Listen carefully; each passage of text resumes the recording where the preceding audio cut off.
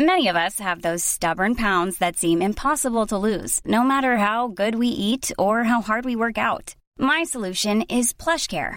PlushCare is a leading telehealth provider with doctors who are there for you day and night to partner with you in your weight loss journey. They can prescribe FDA-approved weight loss medications like Wegovy and Zepbound for those who qualify. Plus, they accept most insurance plans. To get started, visit plushcare.com/weightloss. That's plushcare.com/weightloss. Wow. Nice. Yeah. What you're hearing are the sounds of people everywhere putting on Bombas socks, underwear, and T-shirts made from absurdly soft materials that feel like plush clouds. Yeah, that plush. And the best part? For every item you purchase, Bombas donates another to someone facing homelessness. Bombas. Big comfort for everyone. Go to bombas.com/ACAST and use code ACAST for 20% off your first purchase. That's bombas.com/ACAST. Code ACAST.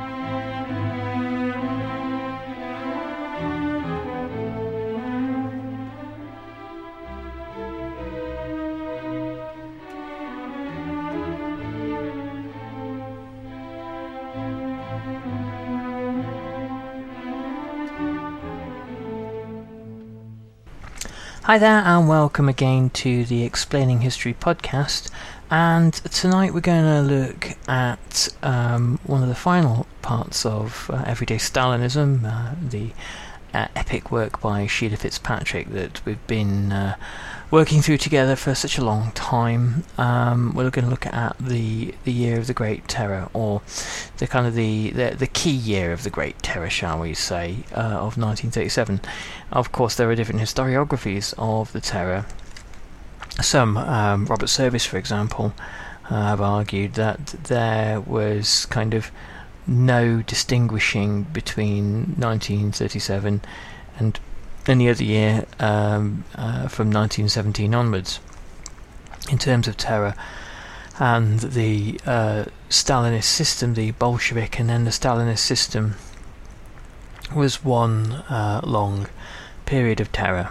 I'm not sure that I necessarily agree that there are no distinguishing features, and that there was no distinction between the Bolshevik and the Stalinist periods. Much of the debate, of course, comes down to how one positions Lenin and Stalin's relationship. The sympathetic biographers of Lenin, who see him as the revolutionary figure whose vision was somehow fatally compromised by Stalin. I think it's utterly naive to take that view, that the Leninist period had to be for Lenin's visions of Russia to come true, and for his ideological take on what individuals were, for that to be realised. Terror was at the heart of it. The view, the Marxist-Leninist view, that Lenin had of individuals was that they were kind of rather, the individual is rather like clay and can be reshaped based on the social forces around them. You reshape the society, you reshape the man, and of course the tools to do that are violence and coercion. Anyway, tonight we're going to look at 1937. Before we do, firstly, a quick apology. I've been away for a couple of weeks, so this podcast has been kind of gathering dust for a week or two. So for everyone who regularly listens, an apology there. Also, a really great announcement. I'll be speaking with Otto English from Byline Times, who is a great investigative and critical journalist with Byline Times, whose new book, Fake History, the kind of the great historical myths that seem to pervade our society. We'll be examining that next week and giving special attention to Boris Johnson's biography of Winston Churchill, which I, of course, have always argued can't be thought of as being a biography at all. And we will be casting a critical eye over that, so stay tuned. So let's talk about the year 1937. So the year 1937 is obviously the height of the Stalinist terror, and Sheila Fitzpatrick talks here a little bit about the kind of premonitions, or the warning signs. She writes, "There had been rumblings ever since Kirov's death in 1934, and the localized waves of terror that followed it. The first of the three great Moscow show trials of the former oppositionists, the trial of Zinoviev and Kamenev in August 1936, initiated a round of arrests of former oppositionists, but this was still on a relatively small scale.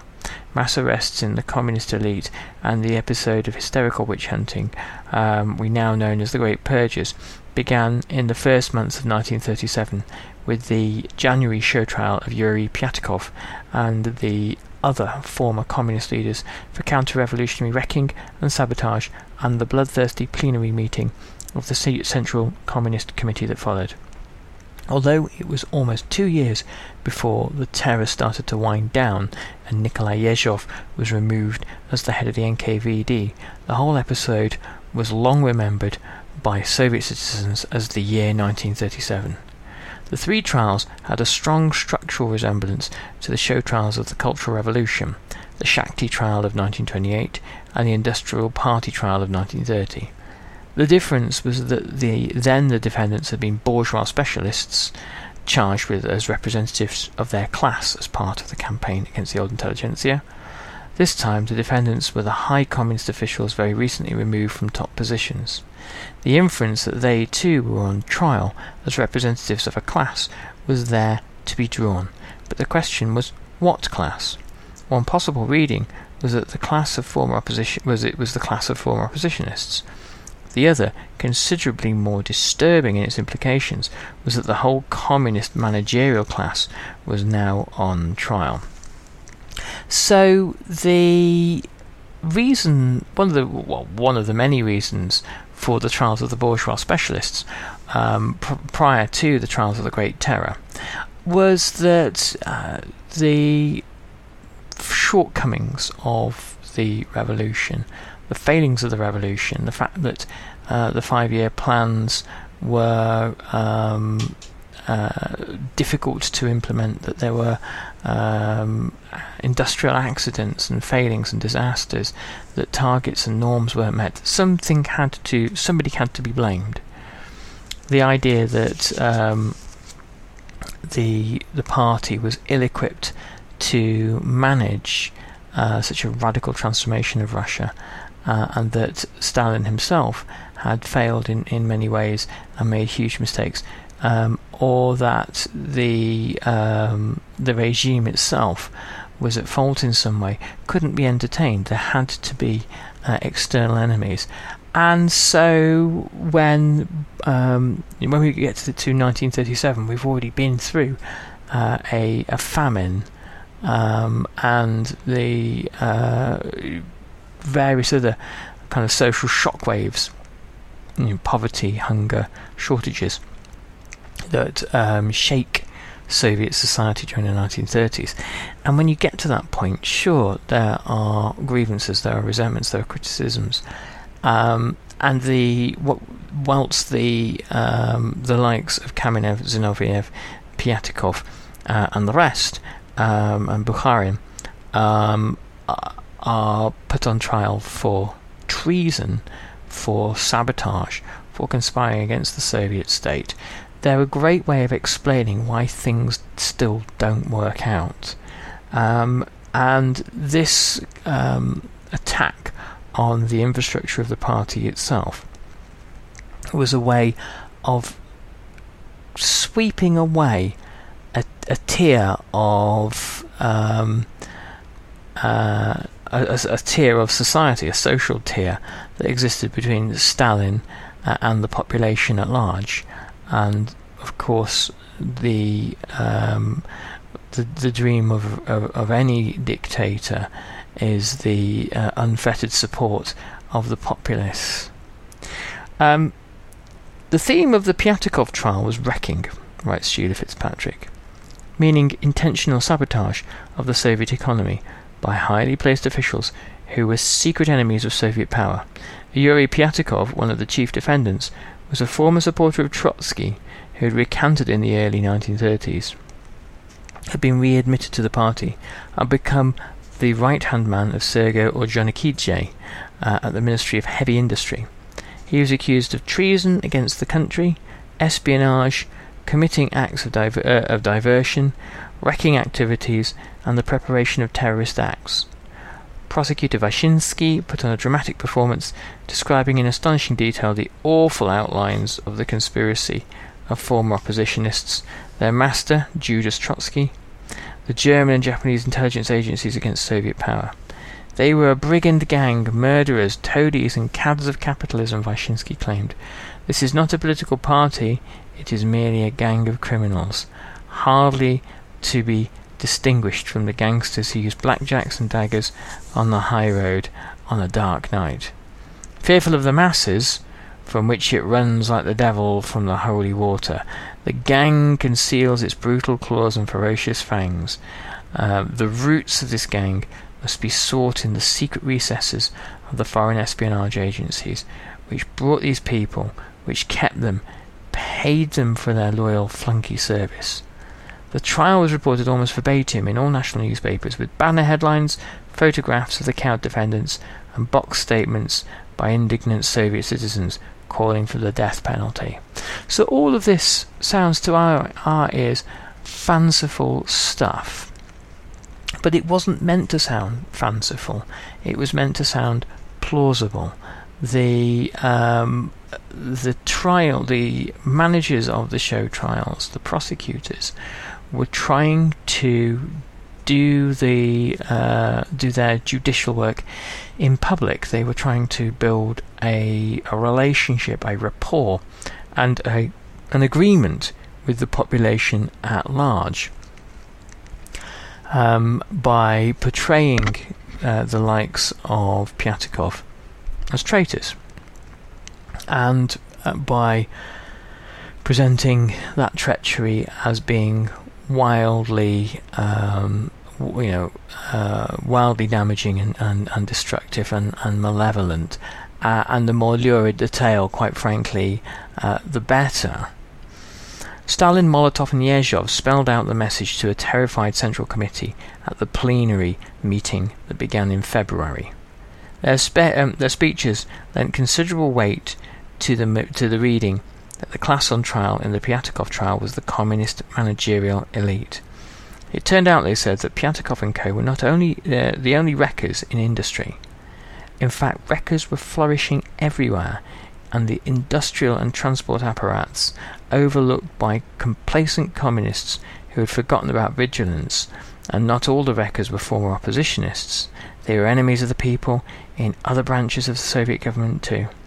In addition, wreckers and traitors had wormed their way into top positions in the regional party administrations. This was particularly distressing news to the Central Committee, many of whose members were themselves regional secretaries. Of course, a lot of these people were Stalin appointees from about 1921 onwards. 1922, I beg your pardon. And so Stalin presents a kind of an alarming and distressing worldview to the party at the Central Committee, and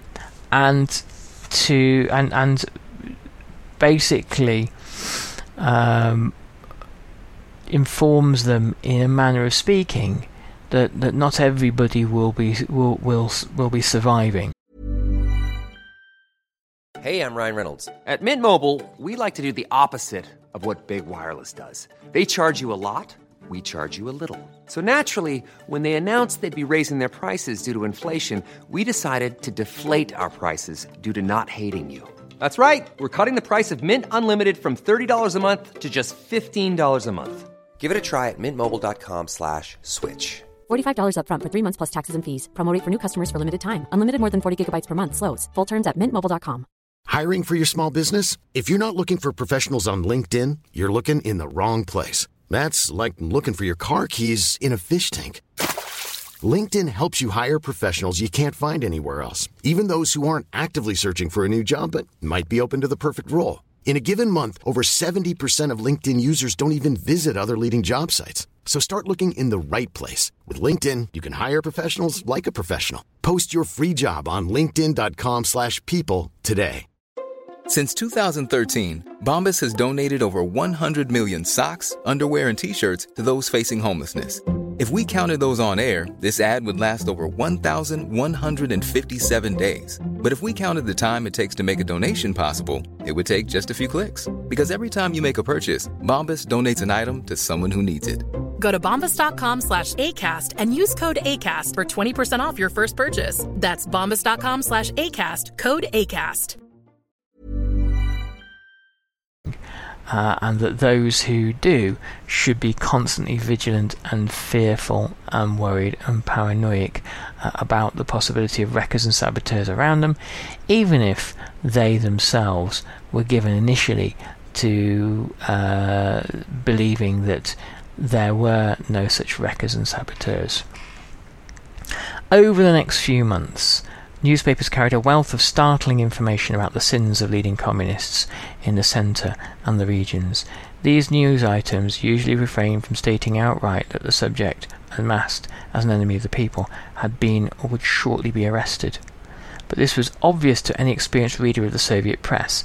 A lot of what you see in the Soviet press of the 1930s is done by implication, by innuendo, by hint, by suggestion, and Soviet citizens became, as it suggests here, master kind of readers of which way the wind was blowing as a result of what they read about in the press, master kind of interpreters of these sorts of things.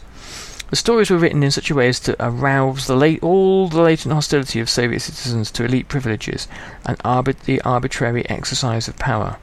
Enemies of the people have practiced patronage and favouritism, bullied subordinates, and been rude to ordinary citizens, developed their own local cults of personality, used state funds to support a luxurious lifestyle of banquets, dashes, cars, foreign and consumer goods, and expensive clothes. Now, that was a very interesting feature of the kind of like the slander of these party members, many of whom had legitimately, if they were put on trial in a democratic society, would have been put on trial for all sorts of different things, bear in mind. But the way in which they are portrayed in a country that is constantly beset by shortages, by housing shortages, food shortages, by ongoing hunger, and the inability to buy basic goods in shops, even when there are party stores that are quite well stocked, was to present them as hypocrites, as frauds, as liars, as people who were not the idealists looking to build a new world, but kind of grifters on the make. The atmosphere of the time strongly anti-elitist, anti-bossist, was encapsulated in Stalin's toast in October to the little people, in which he remarked that leaders come and go, but the people remain. Only the people are eternal. In this highly charged atmosphere, standard practices suddenly became fraught with sinister meaning. Take the families of clients and connections that every central and regional political figure gathered around himself. It was natural, most people in normal times would have agreed, to want to be surrounded by your own people, to bring trusted lieutenants with you when you change jobs, to protect your people if some Moscow busybody started to make trouble for them, to cooperate with others in your ministry or regional party organisation, to show the achievements of the institutional region in the best possible light. But now, all such efforts seem suspect, smacking of conspiracy. So, what can we make of that? Well, you may have remembered a long time ago when we talked about the nature of Soviet society in the 1920s and 30s, that influence, favours, what was referred to as blat, which is this Russian term for who you know, became much, much more important than really what you know, or how hard you work, or how talented you are. This was a society which had definite, meritocratic pretensions and designs, and egalitarian pretensions and designs. However, it was an enormously corrupt society. It was a society of poverty and hunger and shortages, where party bosses could influence things in such a way to make sure that if you were friends with them or related to them or had connections to them, that life could be good.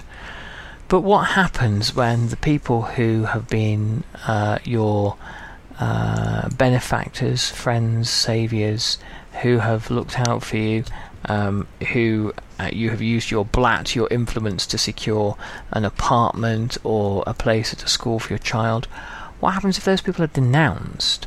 Or what happens if you are denounced and they have vouched for you? All of a sudden, these social networks, these informal networks, these networks of blat, started to be a lot more danger than they were an asset, and subsequently many of them are kind of very, very quickly broken up.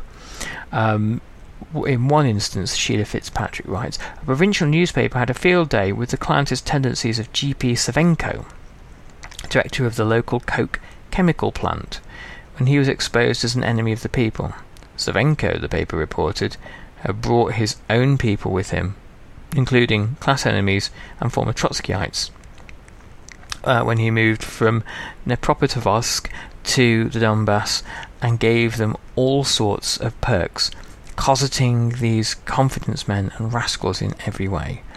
Over 2 years, 1935-1936, he spent 114,000 rubles from discretionary funds for bonuses, whose recipients included an unmasked wrecker, the son of a white Cossack officer, a former Trotskyite, the son of a big pre-revolutionary manufacturer who had been expelled from the party for speculating in gold and other undesirables. Savenko also spent money from the director's fund for lavish banquets. This, the newspaper pointed out, was in sharp contrast to the miserly amount available for cultural purposes, workers' housings, and other worthy causes. So, there is at the initial stages of the terror in 1937, a kind of almost populist aspect to it, of harnessing public anger, public rage, public indignation, public loathing for those who were going to be victimised. How true any of the accusations are is perhaps almost impossible for us to tell. Almost certainly they are embellished, if there's a grain of truth to them. It was probably to have that assortment of class enemies together in one place as either enormously bad luck or or untrue. The need to present the enemies of the people, those who are going to be put on trial, who are going to be purged, as kind of almost the NEP men of the 1920s, of these kind of, they use terms like gangster, crooks, spiv, confidence men and rascals quite regularly. There's an interesting kind of linguistic kind of discourse happening here. The idea that essentially somehow the revolution had become corrupted and needed in a way to be purified, to be purged, and that Stalin was able to do that. This is the kind of the language that actually makes mass terror more likely. I don't think that there was anything that would have ever stopped the terror itself, but here a kind of a workable explanation as to why these arrests are happening is presented to the Soviet people.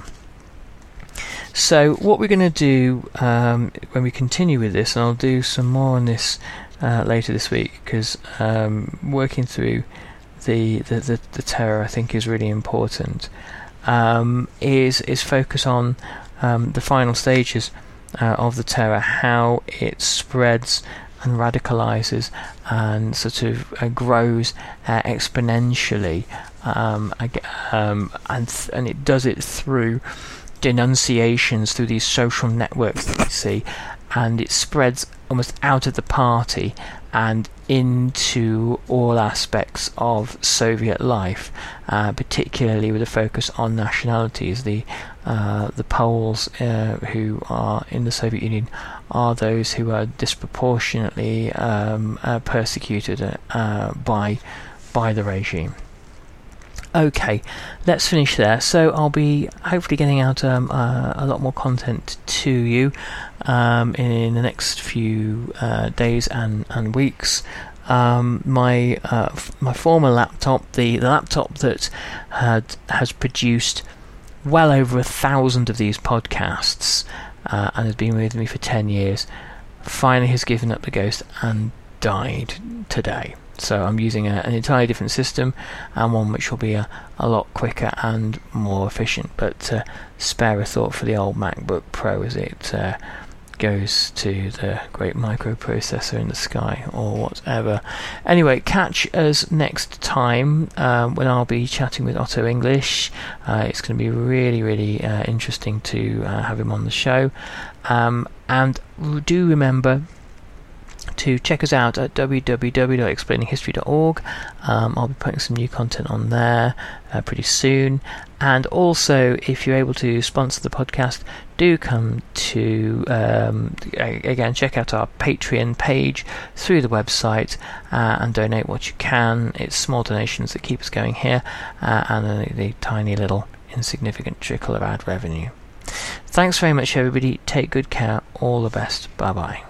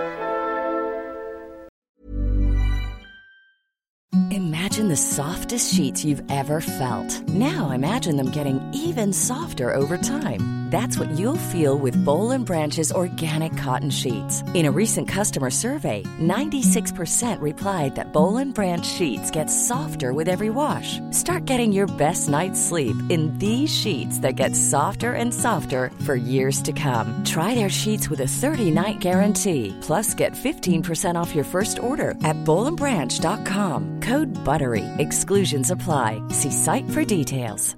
Hey, it's Paige DeSorbo from Giggly Squad. High quality fashion without the price tag. Say hello to Quince.